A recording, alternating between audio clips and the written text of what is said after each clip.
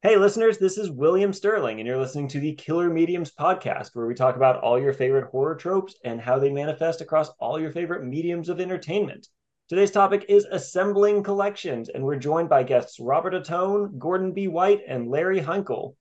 We'll start with a broad discussion about horror collections in general, then we're going to do a little bit of a deep dive into Creepshow, followed by discussions about each of our guests' upcoming collections themselves.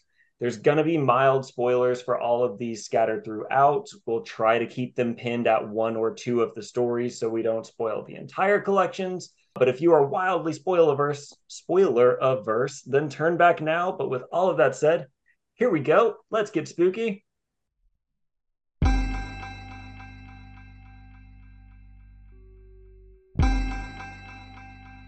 Coroners tied bells to everybody in the morgue. So if they heard a ting, they knew somebody down there wasn't quite ready to go.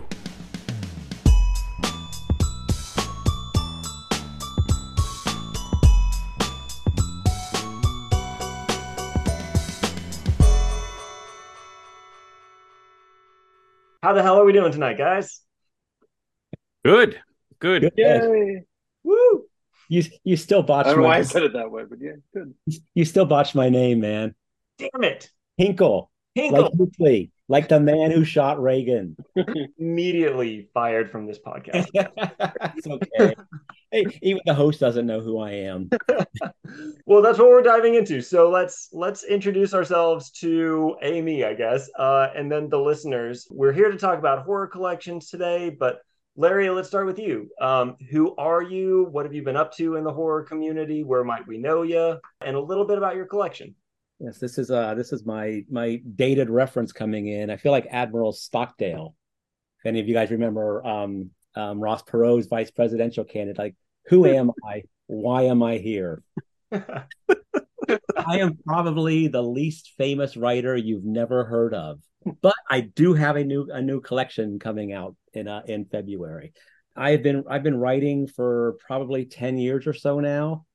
After I wanted to start in college, but I got beat up really bad in class and quit for 30 years because I had very thin skin back then. But 30 years in advertising thickened that shit up. So I'm all better now. Cheers. I've made like 2 of the last 3 years. My short stories have made the preliminary ballot on the Stokers. I mean, I haven't won like Robert or been nominated like Gordon, but all I can say is preliminary because they won't let you say you're a nominee because that's a whole nother can of worms I don't want to open up. So anyway, I think that's enough about me. Yeah. Or, Can you name drop the collection and tell us just oh, sorry, it's called The Space Between. It's coming out in February from Trepidatio Publication or Publishing, not publication. I think we're all got stuff with Trepidatio and Journal Stone. Is how we ended up here. So Okay, so I didn't know that common thread. Got it. I'm seeing the connective tissue now in a very Hellraiser sort of a way. Gordon, let's dive into you next. Who are you? What's kind of your niche in the horror community? And tell us a little bit about your collection if you could. Sure. Well, my name is Gordon B. White, and the B stands for because there are other Gordon Whites out there who come up higher on Google search than I do. So that's my distinguishing feature. Um, so I'm a Seattle-based writer of horror fiction, more or less, more or less.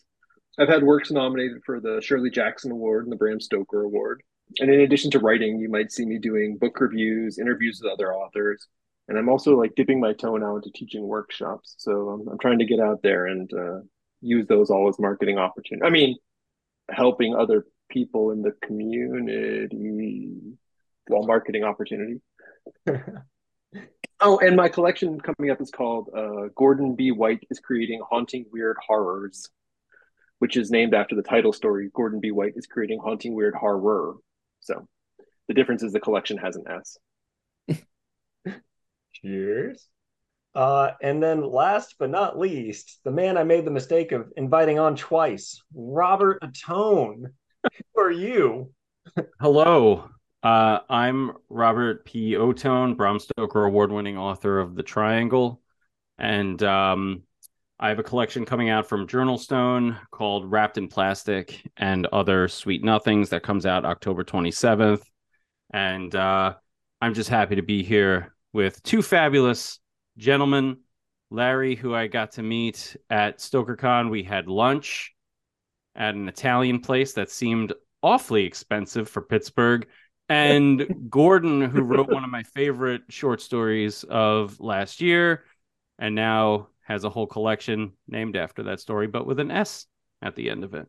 So this is really exciting for me to be here. I'm really charged up. Cheers. And I want to do a brief aside for a second, because last time you were on here, you were Stoker nominated author Robert P Ottone, and we were celebrating that a little bit, and you were being super humble about it. Now that you're the winner, anything to say to the haters out there?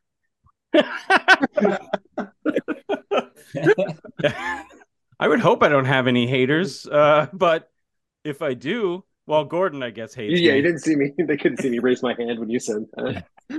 I liked you when you were nominated, but now that you're cock of the walk, I'm a bit over it. Oh, I'm No, sorry. I'm not going to make you do this, but congratulations. I haven't actually talked to you since, so cheers. Well, good on you. Thank you. Thank you. It's still weird. It's still like settling in. It's very strange. It's a Where very is strange it? experience. Oh, it's back there on your back shelf. Yeah, right next to Aquaman riding Cthulhu. Yeah. Situated right where everyone should have their Bram Stoker Award situated. Mine will be right on our Robert's shelf. But okay, so our topic for today is horror collections. This is a weirdly broad topic, because like when we first pitched it, I was thinking this would be great and easy, and like we would just talk about a couple of the different ways you can approach collections, like themed anthologies versus non-themed anthologies. But then as I was going through some of your stories and I was kind of looking at the anthologies on my shelves, it's like this is a whole a whole section of the horror genre. Like this would basically be like if I had titled this episode novels. Like what the fuck? So we might be wildly all over the place today, but I am going to try to rein these thoughts in a little bit, and give us some targeted questions to talk about here. First thing, I want to pose this question to you all. With assembling your collections, I'm going to paraphrase this a little bit. So, Josh Mallerman, if you're listening in, I'm sorry for misquoting you, because I'm sure I'm about to, but I've listened to a bunch of interviews with Josh Mallerman talking about writing novels. He's a musician. He talks about how there's kind of a beat and a rhythm to novels. You want to know when the quiet parts are to kind of draw the readers in, and then you want to amplify it for the bigger parts, and like really get the scares in and get the timing right on that. And it's all kind of treated very musically. When you all were assembling your collections, did you intentionally try to work in any sort of an ebb and flow to these things, or do you come at collections as more of a greatest hits album, like, no, I want every single one to be a banger? What is your approach, I guess, first of all, to this collection that you just put out, and then second of all, with collections in general, what do you look for more? Something with big punches thrown in the middle, or something that is just consistently solid straight through? And to keep from talking over ourselves, let me direct us to maybe Gordon first. Sure. Yeah, I think a lot about the flow of something. And it's funny too that Josh mentioned like an album, because when I was putting together this collection and my collection before too, like I think of them not just as albums, but sort of even as like double albums with sides, like side A and side B. I am a big believer that stories and fiction are curated emotional experiences like roller coasters that you're guiding your audience through with ups and downs, peaks and valleys, rests and exciting portions. But I want that to carry too through the stories, through the reading of them. I break my thing into like little chunks, like 3 stories, 4 stories that I think go well together. So if you were going to read in an extended sitting, instead of just like one story, but you're going to read 2 or 3 or 4, you would still get a sort of up and down and feel like you'd come to the end of a certain guided journey. And sometimes it's good, sometimes it's bad, sometimes they want to uplift, sometimes they want to depress. You'd have that. And if you carried those charges across your different sittings, by the time you got to the end of the book, you would have been on a full emotional journey that I had intentionally guided you through these peaks and valleys, shown you new sights, hidden things from you, revealed stuff, and then left you. I try to leave people feeling up at the end so that even if it's slightly depressing, you still feel better about yourself. And then people come in and they just read them in any order and they just fuck everything up. So, assholes. I mean, there's no wrong way to read a book.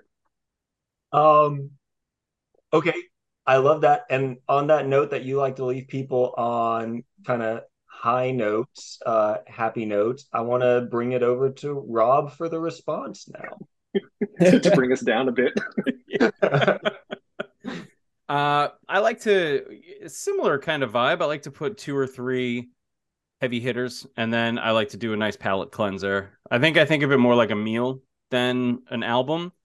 So there has to be something that sort of breaks up the flavor. So in this particular collection, I had I didn't. It's interesting. I didn't have any like true palate cleansers. So I just would have a story that maybe did not hit as emotionally wrecking as one before it. So it would be like a slight palate cleanse. So I have a like a 1-page. I don't know if you'd call it I don't know if it's a drabble or whatever it is, but it's like a 1-page little short story or whatever.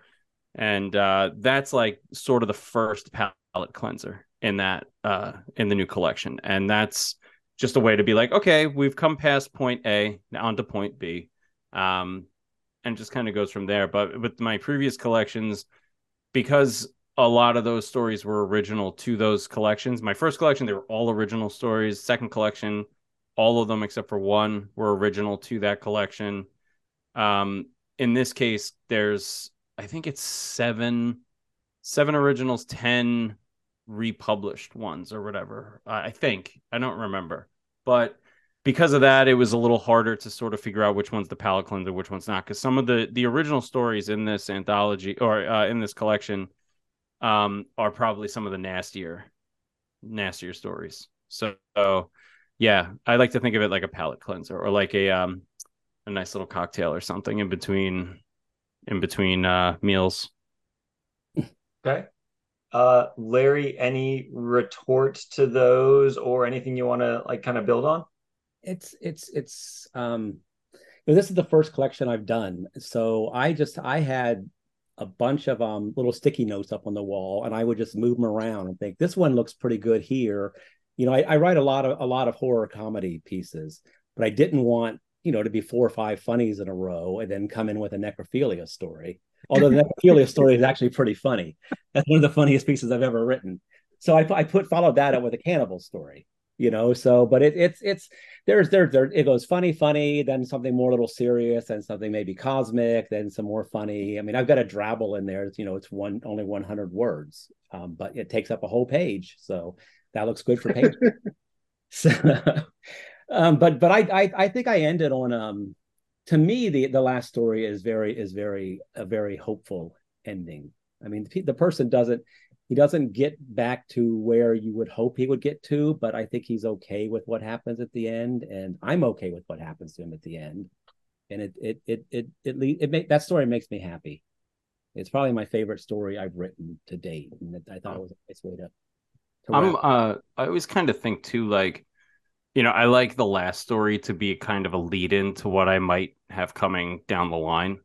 So like the last story in this particular collection is the title story. Wrapped in Plastic is the last one. And it has some themes that kind of go in line with a project that I just finished that I can't talk too much about because there's some things, but it's tonally it works. So following up on that, was that a choice that you made for the reader, or was that something that helped you as the author? You ended this story on this one note, and then you're in that mindset as you start writing the next thing, and it's just like it bleeds into the next thing. Because that's what I'm finding right now. I just finished editing and putting out a novel, and I'm looking at the next outline that I have, and I'm like, oh shit, that's the same not thing, the same theme, just kind of carried on to the next step. I'm like, I don't know if I did that on purpose or not. So like, was it intentional? Was that just your mind, your headspace as you were wrapping up the collection and moving into the story, or was that something that you were like, when the reader's done with this, they'll want something similar from me, so here it is? I think in my case, it's definitely maybe a little bit of both. I like to let the reader know, like, hey, this is what is going to be coming down the line. So if you like this, stick around, kind of thing. Um, but yeah, it's also where my head was at the same time, for sure. Okay. It's funny because my last stories for my first collection and now my second one, like, are very much ones that I think like close the door on it. I'm like I find myself working with various themes, and definitely when I sit down to put together a collection, like it's not chronological. Like some in here were written before stories in my first collection, but they fit better here. Uh, and then so when I get to the end, it's like that's it. Like I'm done with this topic, you know. Like I want to just close the door on this. And next time you pick something up, it's going to be something different. You But know, yeah, I think that's just because I get bored with stuff, and I'm just like, fuck it, we're out. eh, I didn't do it intentionally, but my last story, see, I've never written anything longer than 5,700 words. And I want to try to write a novella. And I'm taking characters from Lost at Last, The Tunnel at the End of the Light, and The Space Between, and I'm putting them all as a sequel to their stories in here into a new novella that I'm starting now. And my plan is I'm going to have this my collection with me at AuthorCon next year, and fingers crossed I will have my novella with me then also. So yeah, ending it on Lost at Last actually kind of worked out, even though I had no intentions of doing it that way whatsoever. So now you make me want to go to AuthorCon if you're going to be there. You should go to that. I'm sharing a table with Tom Deedy, who Oh, will have a lot of traffic that I can glom off of. Otherwise, it's going to be me and my little book. Yeah. AuthorCon is a lot of fun. I went for one day last year. I think I drank 7 Cosmos, and Todd Kiesling and Chuck Breyer had to help me back up to my room at the end of the night. So that was great. Oh, really? That's Yeah. crazy. I trying to think. I think I roomed with Chuck last time. I didn't even. I must have been out drinking with someone else that night. Cons.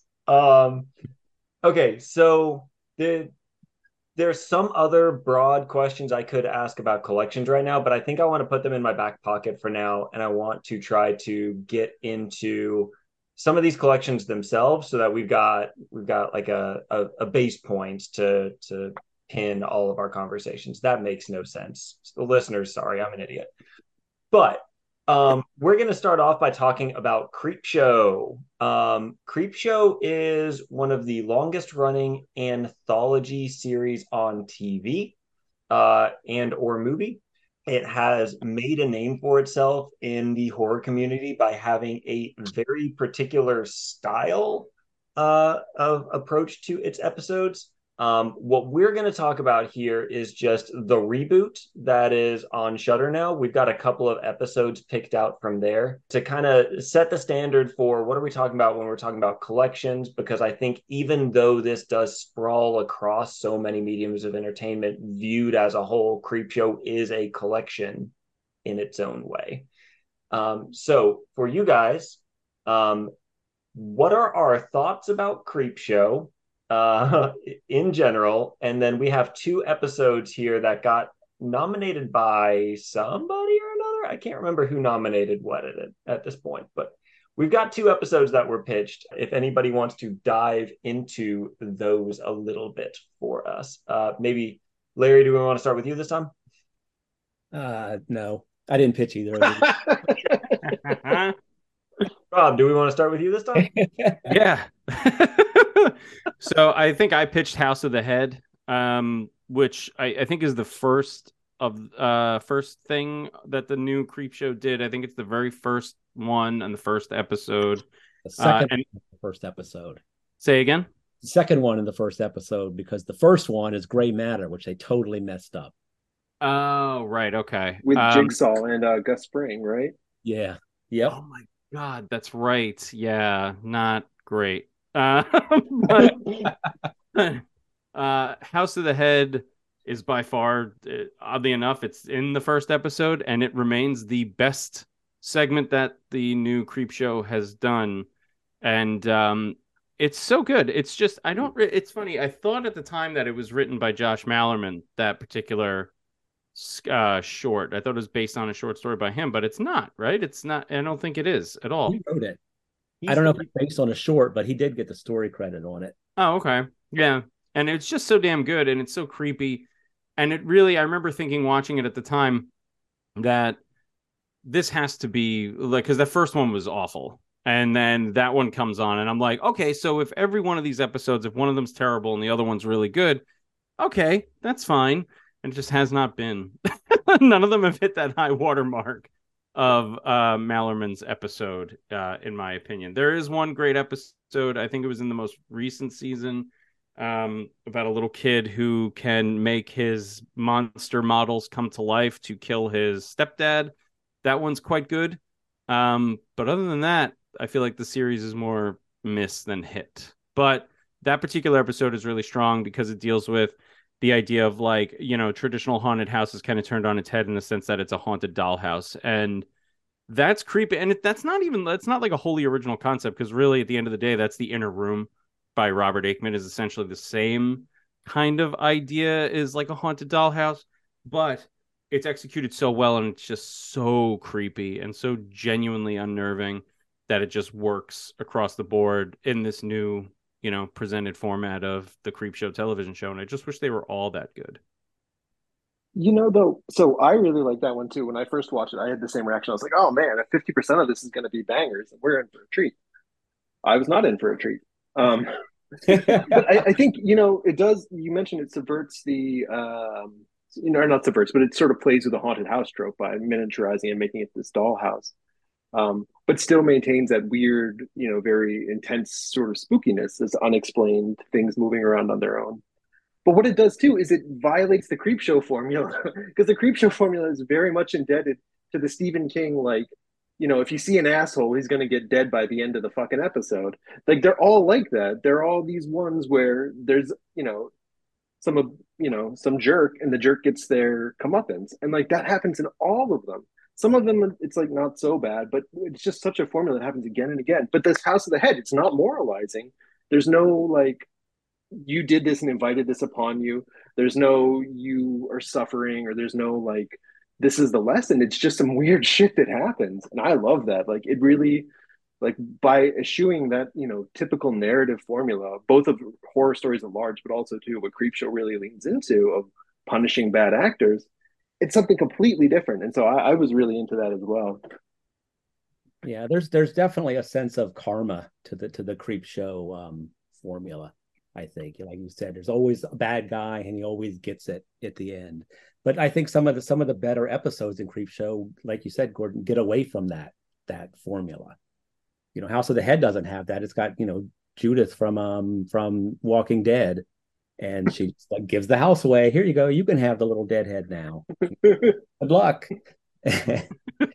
there was one of my favorite ones was on, I think it was the next to last episode of season 3, and it was an animated one. I think Daniel Kraus wrote it, and it was about this basically this hellgate opens up in a city every 100 years. And I know why they had to animate it, because they obviously couldn't, on their budget, shoot something like that. But there was no real karma to it. It was just a good kick-ass monster story, So it got away from the Creepshow formula as well. And I think maybe they're better off doing that. Well, so not to jump ahead, but one of the other ones we talked about, or we're going to talk about, was By the Silver Water of Lake Champlain, which is it's based on a story by Joe Hill. Except when I watched it, I was like, well, I kind of like what they're going for. I like lake monsters. I think they're like, sort of the ridiculous local cousin version of the sea monster. Sea monsters are big and impersonal, but everybody's got a little lake monster with, a straw hat and like overalls that they wear. But in the Creepshow one, I went and I read the actual story. And the actual story is much like what we're talking about. There is no moral sense there. These kids find a dead plesiosaur on the beach, and they sort of interact with it, and it's how they sort of either deal with it or don't, because they're too young to understand what it means. And then in the end, one of them gets dragged away when the mama plesiosaur comes back and takes it, and that's it. There's no morality there. Nobody's being punished. But in the Creepshow version, now it's like a girl and her boyfriend and an abusive stepdad who's going to beat up the boyfriend and going to kill him, and then like the plesiosaur comes in and eats him at the end. And they took a story that had those getting away from the moralization, the sort of karmic the karmic 1+1=2, assholes dead thing, and then they just shoved it back into that box, and so all the neat little ends get cut off at the side. So, I wonder. but yeah, it just keeps coming back like that.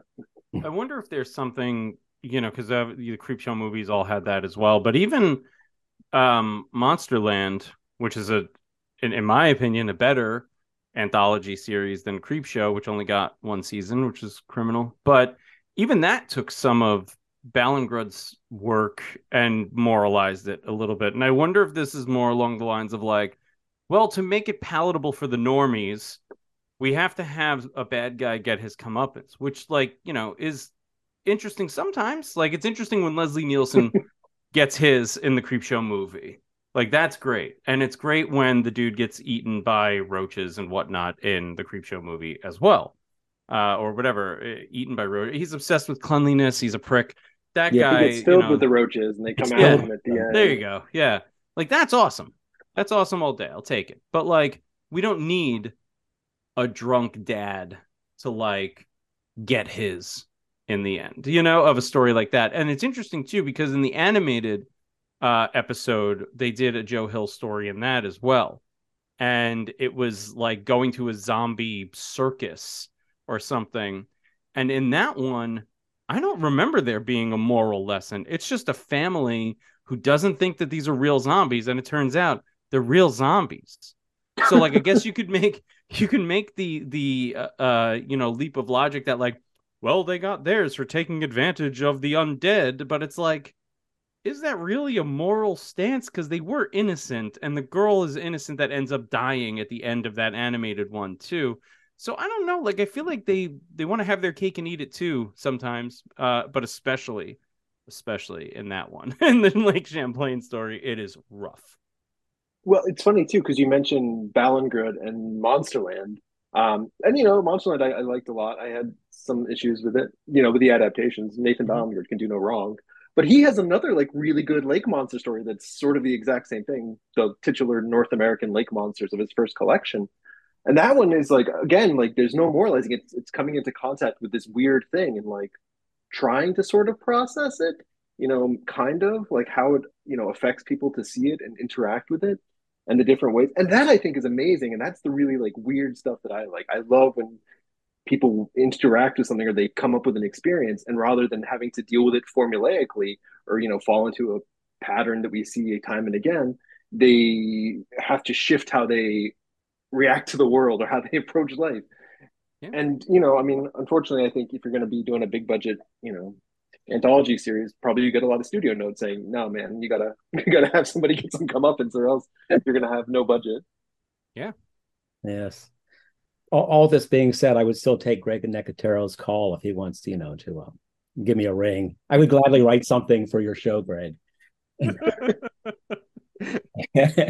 I always think of the John Carpenter where they asked him how he feels about the Halloween remakes and stuff. And he goes, I think they're fine. I just hold out my hand and they put a check in it.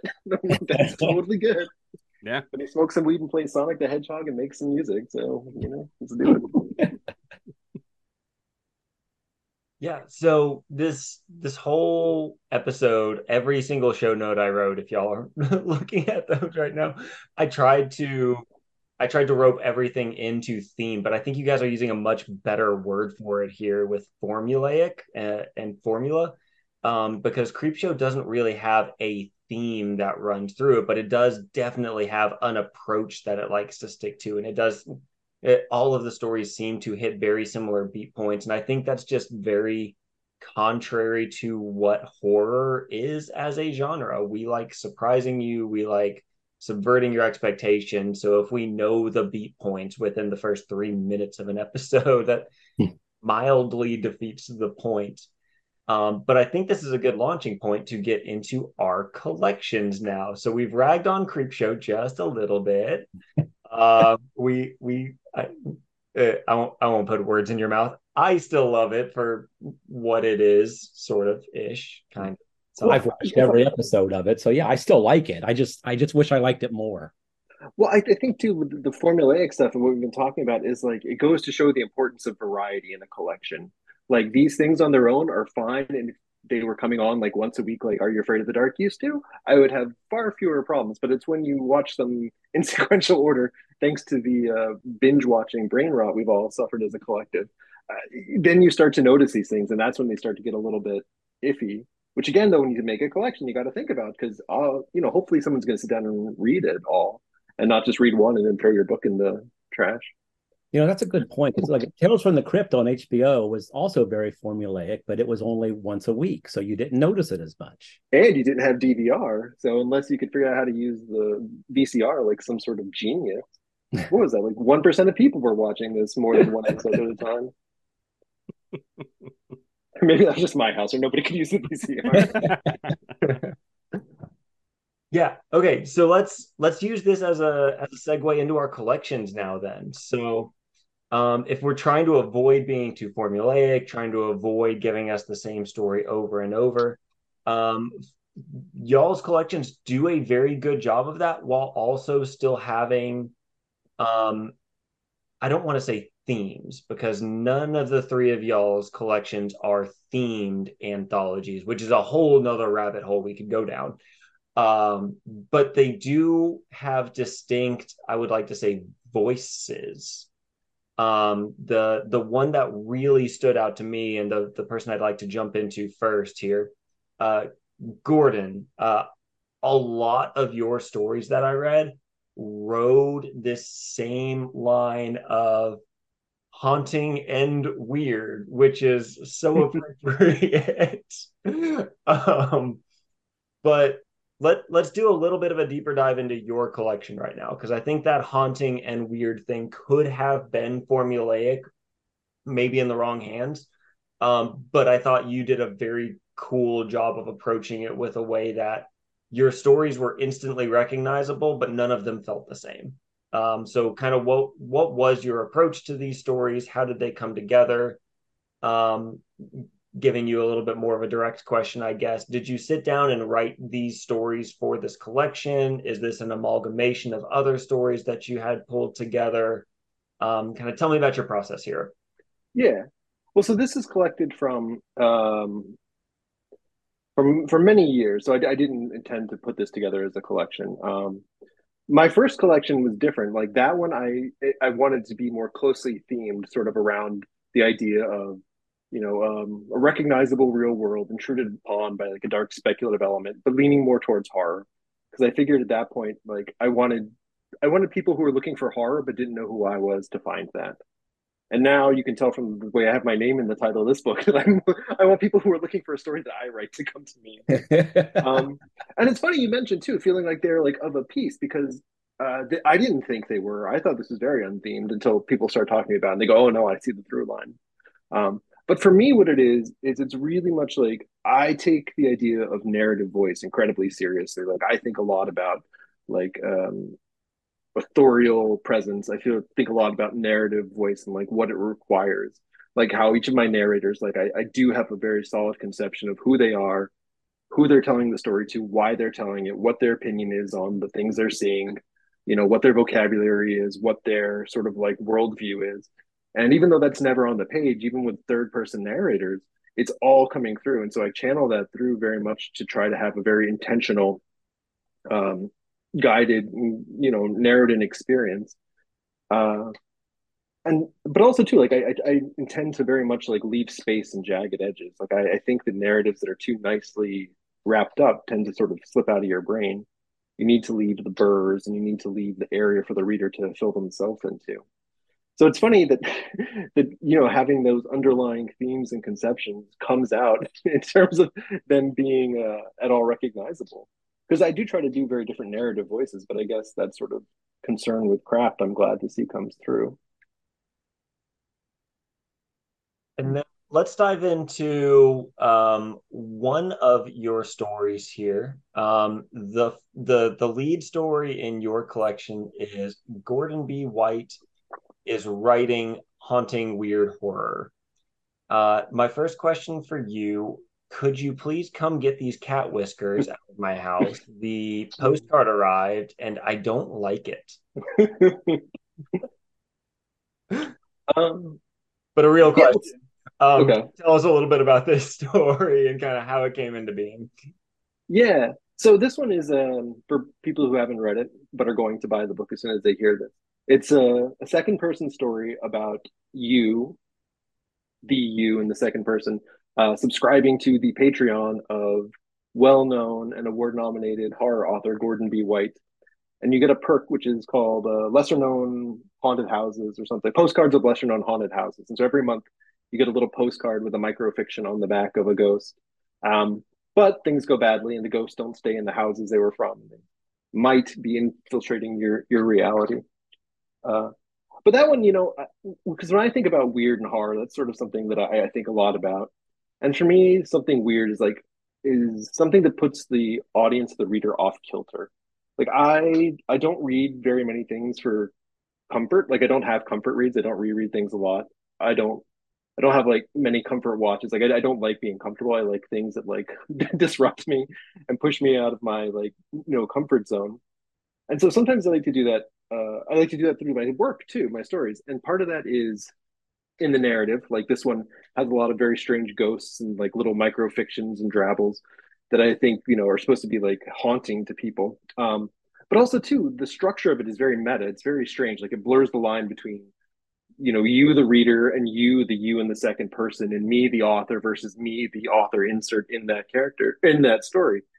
And I think that's also what I like to do. Like I like to have these different layers of things that are playing around because I want to like sort of put the audience like on the wrong foot, and then I want them to catch themselves and have a good time, but come out of that with like a slightly different view on things in the end. So this one was a way.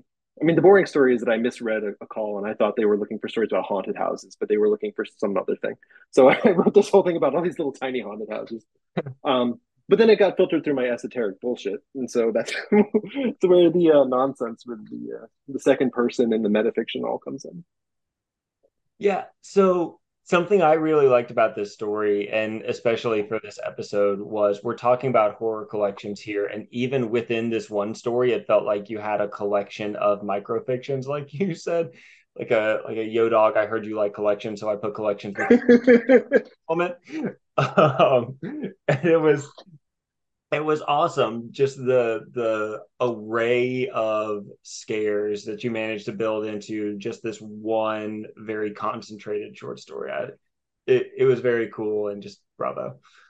uh, It was actually a function of laziness as well because I had like I'd been wanting to write like a Matthew M. Bartlett type story, and I can't do that. So the best I could get was like this image of these like heads, these bearded men's heads in a closet with like radio dials in their mouth.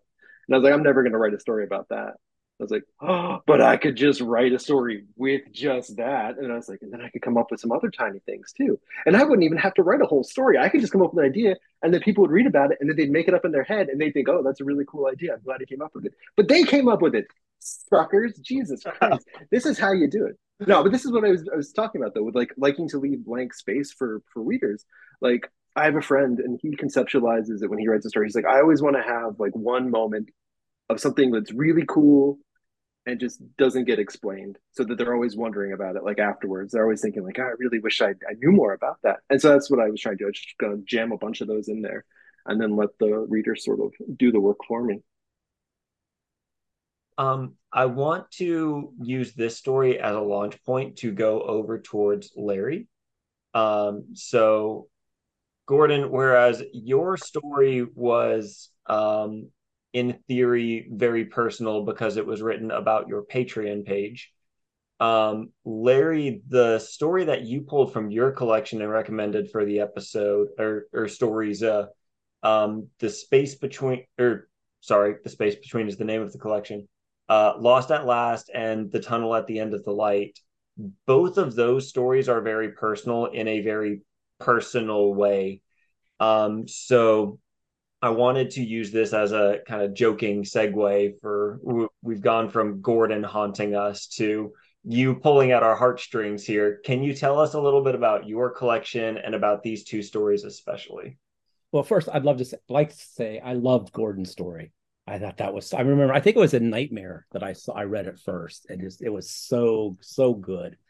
So that was really cool. I these stories for me they're both personal because they're both semi autobiographical, and I think that's why these stories mean so much to me, because I write, I don't write fancy prose. I'm not going to win any awards for flowery descriptions or anything. I think like as Lee Murray and her blurb for my book just said, the space between is an everyman's collection, and that's pretty much my writing style, which is very just straightforward, kind of pulpy, a lot of horror comedy. But these two stories, they both helped me. Each of them was written after the death of one of my dogs. The Tunnel at the End of the Light was after the death of my dog Coco, and Lost at Last was after the death of my dog Sammy.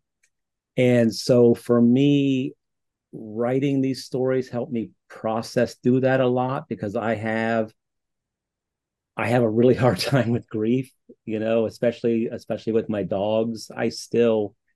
I still tear up every week or so over Sammy, and that was 4 years ago, because she was my best buddy. She was the one who would curl up underneath my desk when I was writing, and just she wrote with me, and so it was just hard. The tunnel story, actually, that one is so much of that story is true, because I actually was at a writer's retreat at the Stanley just a couple months after I put my dog Coco down. And there were copious amounts of drugs and alcohol ingested. I actually took this story to Borderlands a few years ago, and several people commented, "I really like the story, except there's no way that person did that many drugs and drank that much." I'm like, "Yeah, they did." Trust me on this, they did. I mean, I don't anymore, but at that time, dealing with my dog, I was having a really hard time with it. I mean, I'm not going to tell you whether my meeting with the canine Reaper, the Reaper of doggy souls, is real or not. It might be, it might not be. But it just, I don't. That was just a really bad time for me. And when Sammy went, oh my God, Sammy was awful, because she had Coco just died of old age. Sammy had lung cancer, and we had half of her lung removed, and she was getting better, and then she got pneumonia, and she ended up dying from it. And she was at the vet clinic in Iowa. This is when we were living in Omaha at the time. And it was like a 3.5 hour drive each way to go to Iowa State University, where they had, because that was the only place they could do the surgery that we wanted done for her. And I was just having the hardest time with that. And we were at I used to live in Colorado, and one year I was up at Breck, and I saw this T-shirt that I loved. It was just an illustration, the back of a hiker and their dog in the mountains, and it just said "Lost at Last." And I thought, I mean, unfortunately, the shirt was too small for me because I was kind of chubby at the time. But I bought it for my wife because I liked the shirt so much, And I just thought, I if there were a heaven, to me that would be heaven, just being in the woods with my dog forever. But I don't want to write a heaven dog story. Yuck. I mean, who wants to read that shit? So I wrote something cooler, where this guy goes out in the woods with his dog, and he goes through a thin spot into another reality that's constantly changing around him. That's got all these different, cultural bleed-ins from our world and everything. And that's a really cool story. And he's still lost with his dog. He's still lost forever with his dog, but it's him and his dog, and they're together, That's what sorry, it makes me sad. Yeah. So, getting a little bit away from the collections theme here, and this is potentially a hard question, so feel free to pass if you want to. But writing stories that are personal in that way, do you find writing stories where your heart is bleeding through, do you find those easier or harder to write than I'm making up this character, they're off in this thing, and I'm just going to invent scenarios for them? It's harder sometimes because you can't see the page. You got too many tears in your eyes. That's kind of hard. But I wrote Lost at Last in like 8 days. I mean, I just pounded through this thing, and I think that might be the fastest I've ever written anything of that length, and it really helped me. It helped me a lot. I mean, then I go right back and I write like a funny cannibal story. I just because I can't help that. Funny is just my fallback. I mean, I started writing horror comedy. I think it's because I'm an advertising copywriter and I've written funny radio spots for 30 years. So I'm not the most confident writer, but I know I can write funny dialogue. So then you throw some scary shit in it, and you got a good story. So, but I wanted to challenge myself. And then these two stories, I just really needed to write, and it is harder. It's really hard letting someone else read it, because it's how are they going to are they going to think different of me, because so much of me is in this story. They're a story about, like, Halloween kids ripping open another kid's stomach. Yeah, I'm in that story, and they're gonna laugh. Yeah, that's a Larry story. But something like this is just so personal that it's scary putting it out there. But I'm really proud of both of them, and I hope people like them. Yeah. Well, I don't know if that answered your question or not. I liked them. They were very well done and very heartfelt, and I felt like, I don't know. I hope this gets across as the compliment that it is, but I felt like I got to know you a little bit through your stories, which, not always the case with authors or with very short stories or things like that. But, Thank you. So then bringing this train over into Robert Station. So let's get wrapped in some plastic here. The First of all, the cover for this thing, that fucking eyeball keeps following me every time I pull up Twitter and or Instagram and or X, or social media is a hellscape right now. Kudos on the cover. I hate it. It's amazing. But talking about this collection as a whole, I asked you for kind of a theme for the collection, and your first response to me was that it was gradually getting darker. Okay. Yeah. You came back a couple of emails later and said somebody else has described it as horror through grief and love. Both of those feel very appropriate to me after the stories that I've read through them. And I guess my question, sort of kind of piggybacking on some stuff we've already been discussing, how intentional were those themes? How intentional was gradually getting darker as we go through the short stories? How much thought did you put into that versus how much it was that just kind of it came together that way and that's what people are seeing in it? So there were originally, I think, 3 or 4 lighter stories in the collection. And then in conversations with Scarlett at Journalstone, my editor, it kind of emerged that, like, I didn't want to have those lighter stories in there anymore, because the original title of the collection was not going to be Wrapped in Plastic and Other Sweet Nothings. I had a different title, and I might still use that title, even though my wife does not like it. So I don't want to say what it is. But it was supposed to be like, there was supposed to be a little more light bleeding into the darkness. Like, I was kind of thinking of that, like, final line in True Detective when he's like, it's a lot of darkness out there, but there's a lot of light too. And that's kind of what I was thinking originally. And then I was like, no, more of the lights got to go. And so that's kind of where that began to change. So I had like one of my favorite short stories that I've ever written is kind of this like sweet middle grade ghost love story thing. And I really love that story a lot. And it was in like a comedy horror anthology, but I was like, this just doesn't fit anymore. So I wrote the Wrapped in Plastic title story.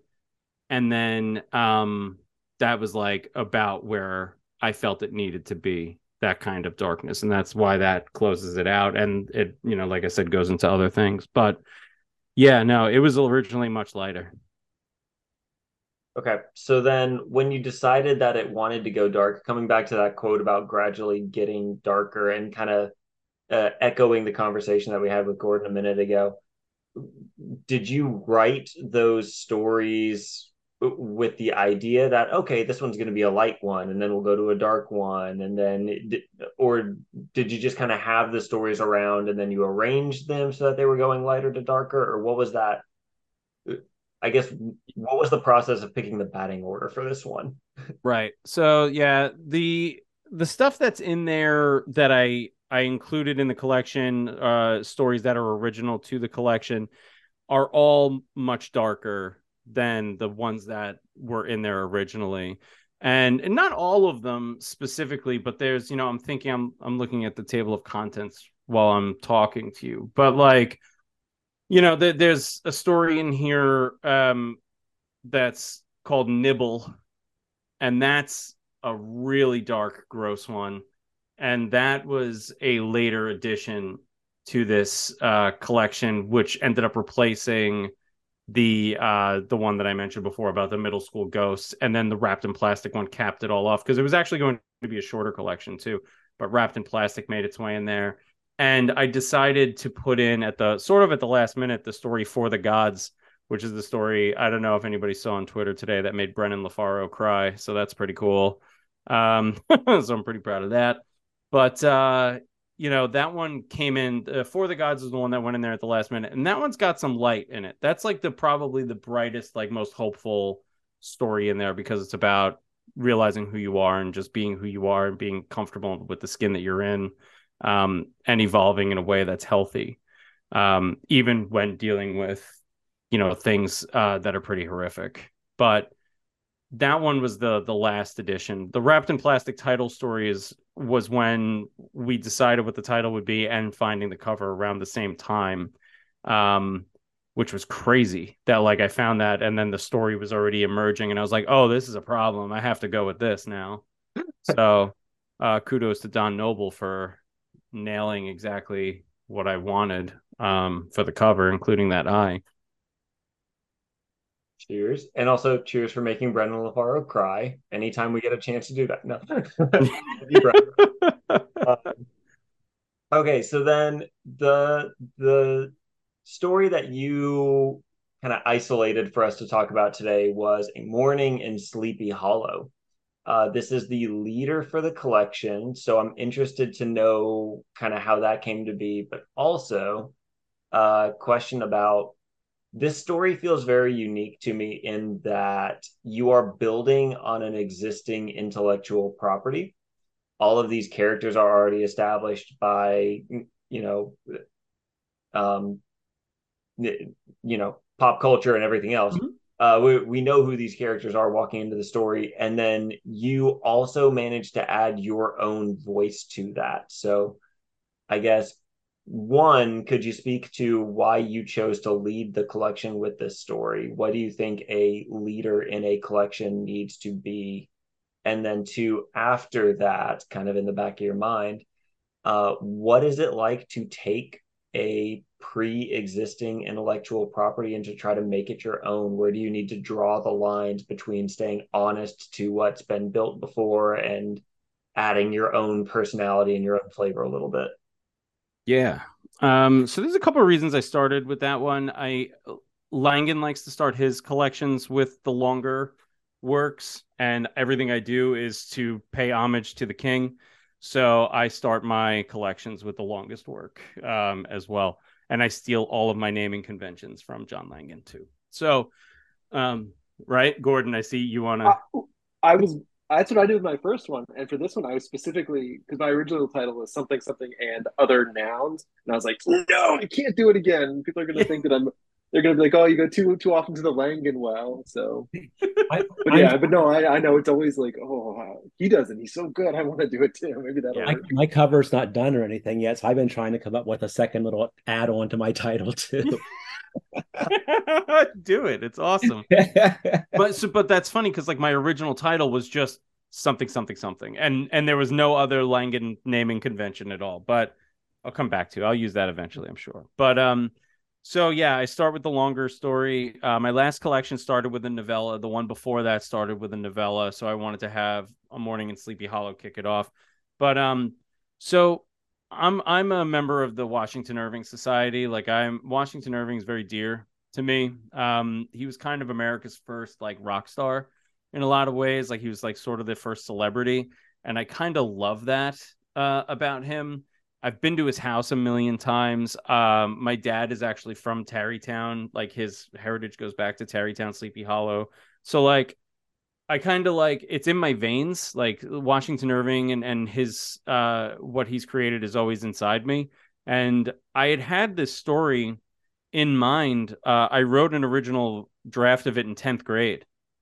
And then I came back to it because I was like, now's the time. Because there was an open call for like a Halloween story. And I was like, got you. And I finally wrote it and it got accepted. And it's in a really fun anthology called J is for Jack-o'-lantern.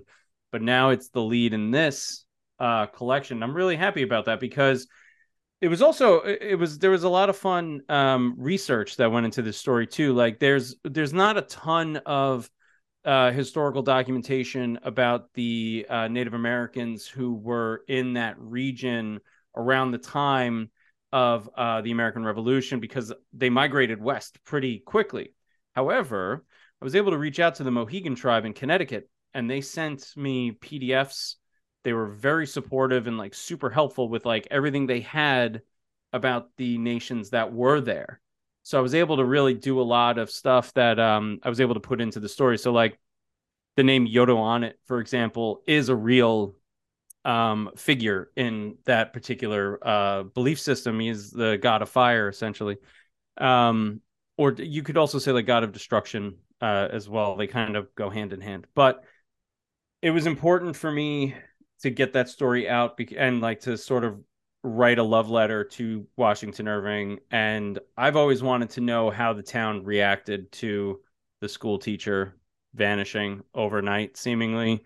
And it's not my first time going to Sleepy Hollow. I was able to revisit Sleepy Hollow in a middle grade book that I just finished. So it's still in me. It's going to be in me forever, I think. I think maybe in the future, a whole thing about Sleepy Hollow might come out of me. But I think I want to I want to refill the bucket a little bit more before I do that. Gonna come out of you in a novel way, right? Not like a physical The Exorcist puking up. Either one. Ectoplasm, like a big jello thing emerging out of you, jumping on a horse and riding away. That'd be cool. I'm going to extrude something about Sleepy Hollow. Flaming heads and jack-o'-lanterns. Okay, so we've gone through, and also side note, you all are the first panel that has just like kind of like gone through one person then the next with no like screaming at each other and overlap and shouting back and forth. This has been very segmented and like organized, and this is so unlike me in the show and everything else. This is weird. I feel like we've let you down. Are we being chastised? Fuck you, Gordon. Fuck you. Okay, like hey, Ottone. Fuck all y'all. Okay, bunch of bitches. But no, just kind of stepping back and giving you all the floor to talk to each other a little bit. You've all got collections coming out from the same and similar publishers, and you all know each other a bit. I think this is the first time the three of you have been in a forum together. So do you have questions you want to ask each other about this process? Just kind of me stepping back and opening the floor here. Rob. Yeah.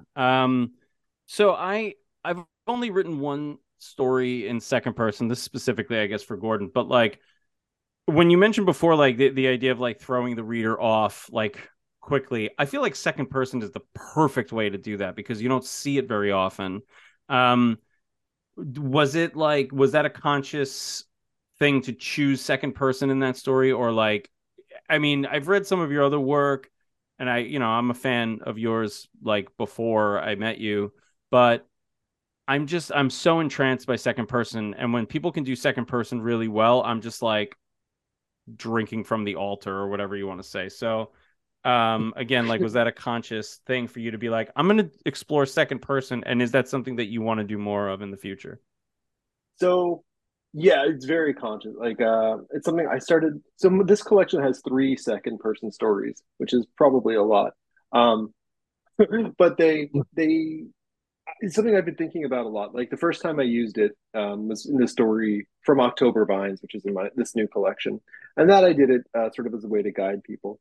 But I think it's true because the second person you think would be the most sort of intimate because you're drawing the reader in, but it's one that people chafe against the most. And I think it's because readers hate being told what to feel or what they did. Like as soon as somebody goes like, "You did this," they go, "No, I didn't." As soon as you say, "You felt this," they go, "Oh, fuck you." Like they hate it. And so like I've been working more and more that thinking about like how does a successful second person narrative bring people in? Like what can you do? And this is where I come up with this idea of space, like leaving space for people. Because my story Godhead in here, like I went through and I was thinking very much of something like a silent protagonist video game, like a Bloodborne or a Dark Souls, where your character interacts with people because there's dialogue. They'll say things like, I need you to go to the undead burg and ring the bell. Let me know when you're back. And your character avatar never says anything, but you as the person go, well, fuck you, I'm not doing that. But then you do it anyway. Or you say, well, of course, I'll do this for the good of the order, and then you do it anyway. And it's that empty space that the person experiencing it, like even though the narrative is fixed, the dialogue is fixed, it's that ability to fill it in for themselves that I think really draws people into that. So with this story, I with Godhead, it's a second person mercenary assault on a giant corpse of a deity in a valley. I intentionally like do not put any emotional affect in there at all. Like the event, like the narrative, people talk to the character and they respond silently, but I leave that for the reader to fill in. Like there's events that I describe because all the narrative events have to be fixed. You can't destroy that events. But none of them have like emotional charge. Like all of that's there for the reader to fill in. And then I have a story coming out in this Dead Letters, this epistolary horror anthology that I think is like the penultimate. I say penultimate because I want to leave myself to later have the ultimate version of like my exploration of this. Because it's a story that's told in like bits and fragments of somebody being led around on a quest. But again, like all of it is just blank space for the reader to fill in. And it's either going to work really well and draw people in, or it's going to just totally alienate them for making them do the work. But yeah, second person I'm obsessed with and I love, and it just so sorry about that. No, that's all. Like when it's done right, it's so goddamn good. Oh my God. There's so much to play with and do. It's great. It's hard to find it when it is done right though. Right. I love this story because it's done so well. Sometimes you read it and like you said, you're like, I would never do that. Set the book. No, I'm not stupid author. And it's funny too because you mentioned the video game thing, and it's like every video game is second person, every single one, and it's just we don't make that connection because like video games starting out with like text adventures, you see this in front of you, what do you do, and it's literally second person, and then you look at like the ultimate version or the ultimate subversion of it in like BioShock. Would you kindly, and it's like, oh yeah, I'm gonna go do that, no problem, and it's like, no, dummy. But it's so weird that we think that like something's wrong with second person, and it's so jarring for some readers. But again, like I love it. I can't get enough of it. Shoot it into my veins. But speaking of veins, I have a question for Larry as well. Okay. So like, with all the emotion in your collection and everything, how much time do you need to recharge before you do another one? You opened up one vein, you got to let it heal first before you rip it open again, right? Before I do another, well, that's a tough question. I mean, I'll follow that segue until you wrapped it up. Those are really, I think those might be the only two personal stories I've written, and they were written several years apart. Mm-hmm. I finished the one and just immediately went into something else because I had to take my mind off of everything I had just put myself through. So Frankie's only 7 years old and Molly's only 4. So knock on wood, I don't have to write another one of these stories for a long time. Oh my God. I know, what a terrible thing to say. I'm sorry. No, it's not a terrible thing to say at all.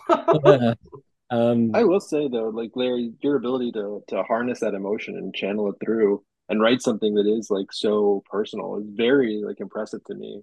Like I do like sleight of hand and I put like characters with my names into stories, but it's very much not me. Like it's all artifice, and I do that intentionally to distance myself from these things.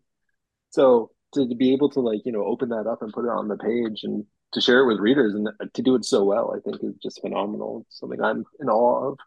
Oh, geez, jeebers. Thanks. I'm not used to getting compliments, man. Thank you. Well, get used to it, dude. Most like, of the it's gonna feedback happen.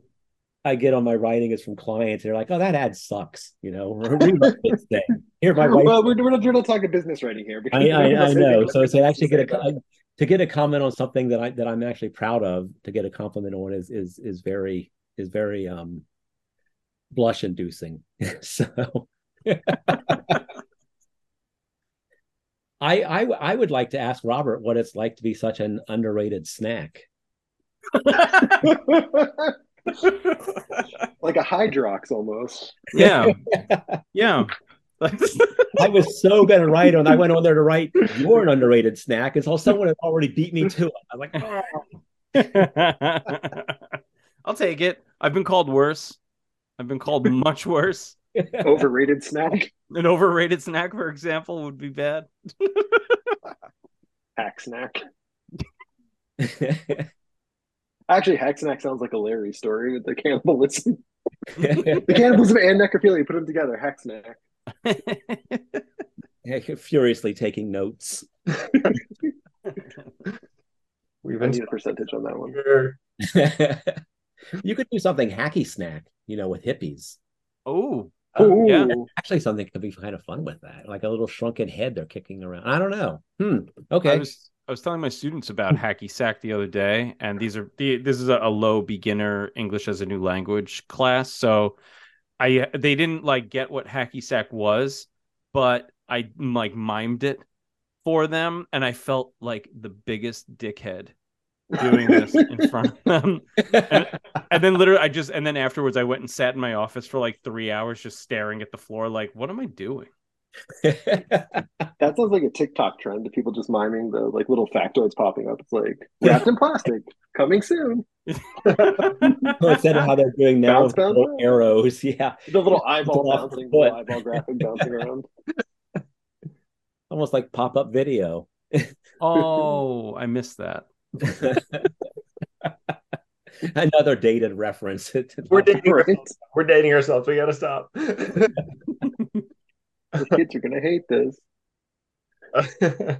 Robert, I was very impressed with yours because I read the 2 stories that you highlighted. I'm always very impressed with your ability to make like a very overarching narrative within what's not actually that much space. Like I feel like entire. I don't want to say movies because that's always sort of derogatory, but they feel like entire movies. Like there's such a sweep and thrust to them that it's really awesome to see. I like lose my track as soon as I start getting beyond like something very like constrained. Like I have to like force myself into tiny little boxes or else I like fall like water or like old jello. But the ones you had for Morning in Sleepy Hollow and the other one, Face for the Gods. Oh, For the Gods. Yes. Or For the Gods, yes. Those were just fantastic. I love those. Thank you. I originally had I originally wrote plays and screenplays. So the whole dark moment 3-act structure, William Goldman bullshit is like very much ingrained in my short fiction for sure. But it's I appreciate that. Yeah, I always think of like the short stuff as like, okay, this would be like a nice 80-minute breezy movie kind of thing. Nice. Because when I have one story where I tried to do like a whole beginning, middle, and end, like long thing. And at the end, I was like, the conceit is that it's like a narrator telling you a story about their past. So at the end, I just like, and then it ended. And I'm like, I can get away with that because I have a very strong narrative voice. With the narrator, just like, let's pretend that it wrapped up in a pleasing way. Yeah. Both did, and I was like, "Yep, that's what I'm gonna do," because I can't tie this shit together. I've been loving longer fiction a lot lately. Like I've just been so focused on that. I worry about going back to short fiction and not being able to like be succinct and tell, a shorter narrative like For the Gods again. So I'm gonna have to like work on that a little bit on my own just to kind of like get myself back into the swing of things. Oh my gosh. So long fiction scares me so much. Like I said, I've never written anything longer than 5,700 words, I think. And it terrifies me. I tried, I'm a total pantser, and I actually tried to outline my novella the other night, and it actually worked, I think, because I was a little high, and it came together. It's legal in the I have the opposite effect. it's good. And but man, it's just terrifying. I just don't know how am I gonna just keep writing something that just keeps going and going and going. And My last two novels, the Vile Thing is 98,000, and yeah, thank you, William. I appreciate it, brother. And Curse of the Cobb Man is 61 or 62, so like a little shorter, but still up there. And like I don't know, I'm vibing with the longer stuff. Like I'm having more fun like stretching my legs with that. I don't know. It's weird. I don't know. It's very very different. Two totally different art forms. It's so cool though. Like playing in both sandboxes is so much fun. I'm looking at this and thinking, maybe I can get 15,000 words out of this. Hopefully, I can get. How about 20? Do I hear 20? I just I just signed a contract today for a chapbook that's 12,000 words. Yeah. So I'm like, yeah, this is a little teeny tiny guy. Here you go. It's huge. My collection's got 20 stories in it, 10 reprints and 10 originals. And in total, it's only 40 pages long. Yeah. It's 55,000 words. Like I said, one of them is 100 words long, Oh, wow. Okay. One of mine is 100 words long too. Was it for that 100-word long anthology that was out a while ago? No, mine was for a travel call for time travel stories. Gotcha. That's cool. It's a little time loop story told in 100 words, which is pretty easy to pull off. Oh, nice. My little 100-word guy was written during my MFA, and they made us perform, like, because it was all online or whatever, and they're like, yeah, you got to write something and perform for everybody, and everyone was doing like this really sweet stuff, or like, because some of the people I saw was doing, and I was like, I'm gonna write one about a guy who wakes up with his skin on the inside. How do you perform that? Yeah, I was like, yeah, this is gonna be cool. My professors hated me. Well, that actually, now I do have a question then for both of you. When you're writing short fiction, how much of it do you think of in terms of like prose, like on a page, versus performance, like in a voice? Because so for my collection, the title story, Gordon B. White's Creating Haunting Weird Horror, like as I wrote it, I was like, this is something that I'm going to read at readings. Like I'm going to pace it that way. I'm going to have like places for scary voices and whatnot. I was like, I'm going to do that. But then other ones, very much like I don't know that they would ever work read out loud. I think they gotta be on the page to have their full effect. So just out of curiosity, when you two like come at that, either in terms of putting together the collection or even just writing them, like where's your thought process in there? I don't know that I've ever thought about this would be good at a reading. My writing process is kind of weird because some stories I just write all the dialogue and then just go back and fill everything else in, because that's what I'm most comfortable writing. Or and so like, but my necrophilia story, I did read that at StokerCon, and it went over very well. It was actually, usually I'm so nervous doing readings, so I will take a Xanax beforehand, but I forgot them this time. So I said, fuck it, I'm going to be like George Costanza and do totally opposite man. So I just drank a shit ton of coffee, and I was like pacing up there back and forth, and everyone said, that's your best reading ever. So I was so excited, and I'm reading on the Galactic Terrors thing for the New York HWA next Thursday night. Me and Krista Carmen are both reading together. Oh, nice. And I told Carol, I said, yeah, I'm going to do this great necrophilia story that I read at StokerCon. And I think her jaw just hit the floor. She's like, we try to keep this PG-13. I'm like, fuck. Okay, Do it anyway. I'm gonna think of something else. Do it anyway. Drastically, like going back to like cuddles them Yeah. vigorously. I've done Galactic Terrors a few times. Do it anyway. What's the worst that could happen? What's the worst that could happen? That you don't invite you back? Yeah, oh well, that's true. Yeah, I'm friends with Jeff Strand, and I was talking to him about it. He said when he did Galactic Terrors, he did one that, in retrospect, they probably didn't like too much. He's Jeff Strand. He could do whatever he wants. Yeah, I'm going to read one that's in and I think I'm going to read it. It was in that October Screams anthology that just came out from Kangas Khan publication or publishing. And I look at the table of contents, and that it's got like, Ronald Malfi and Clay McLeod Chapman and Brian Keene and all these people, and then there's me. I'm like, what? Yeah, you deserve to be there. Yeah. Thank you, but it's Keene would say the same thing.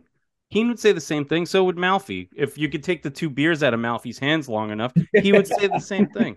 I would gladly take one from him. Yeah. I'll hold that for you, Ron. I don't know how that got empty. Just reach down and get it because he's like 4 feet tall. But like, you can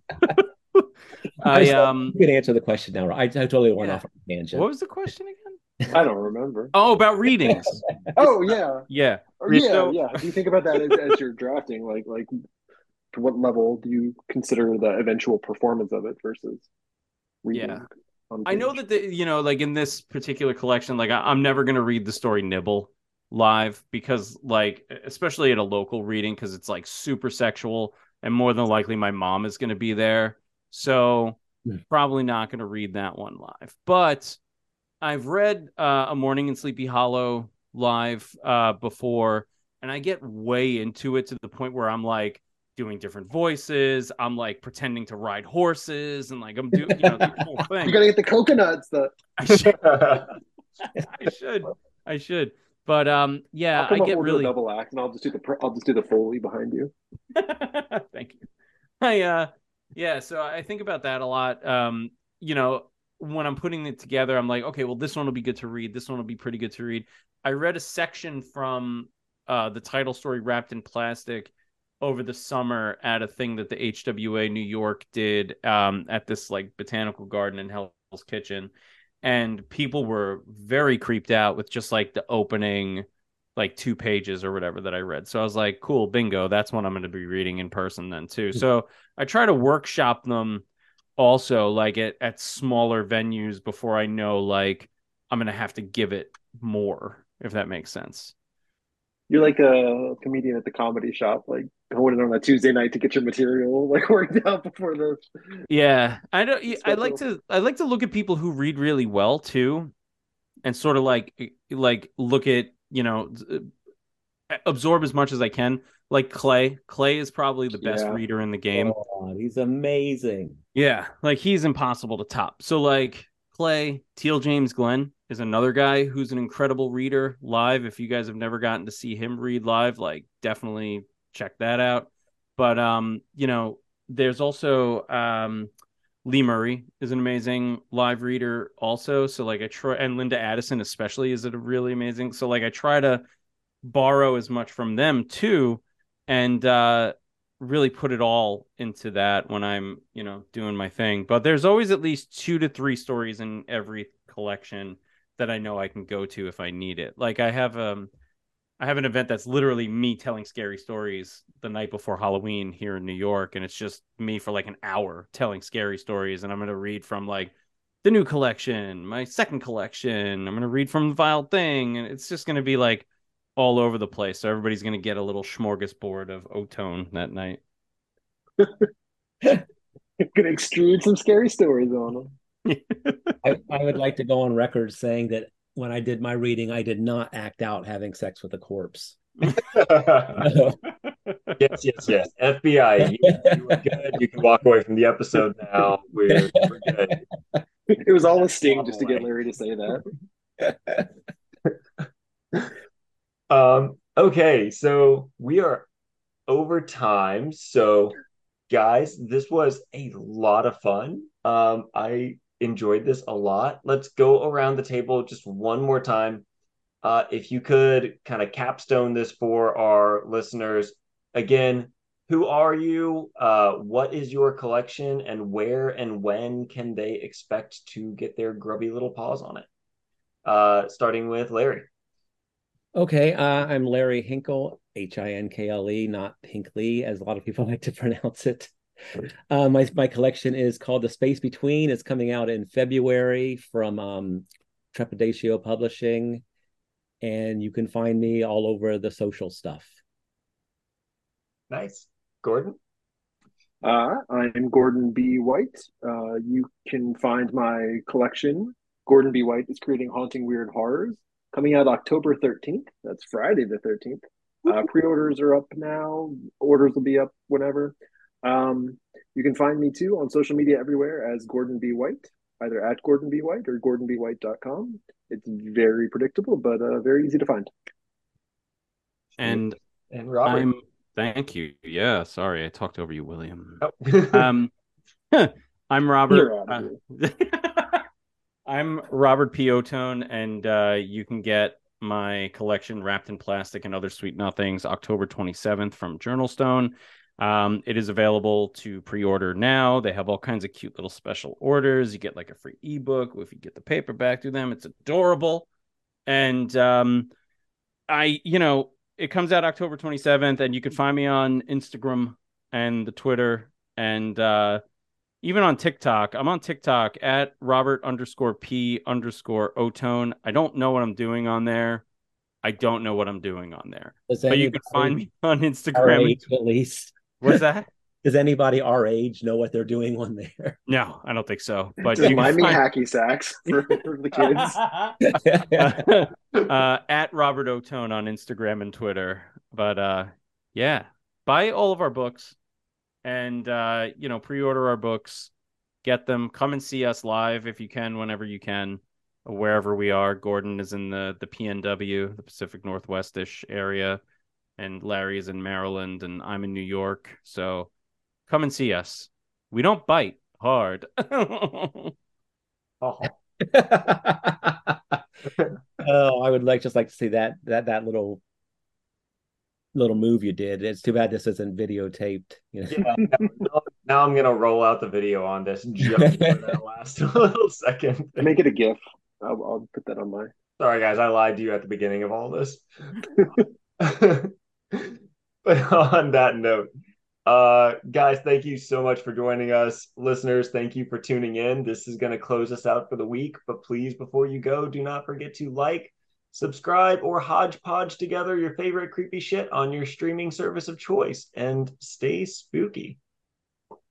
Thanks, everyone. Thank you all. It's been a blast.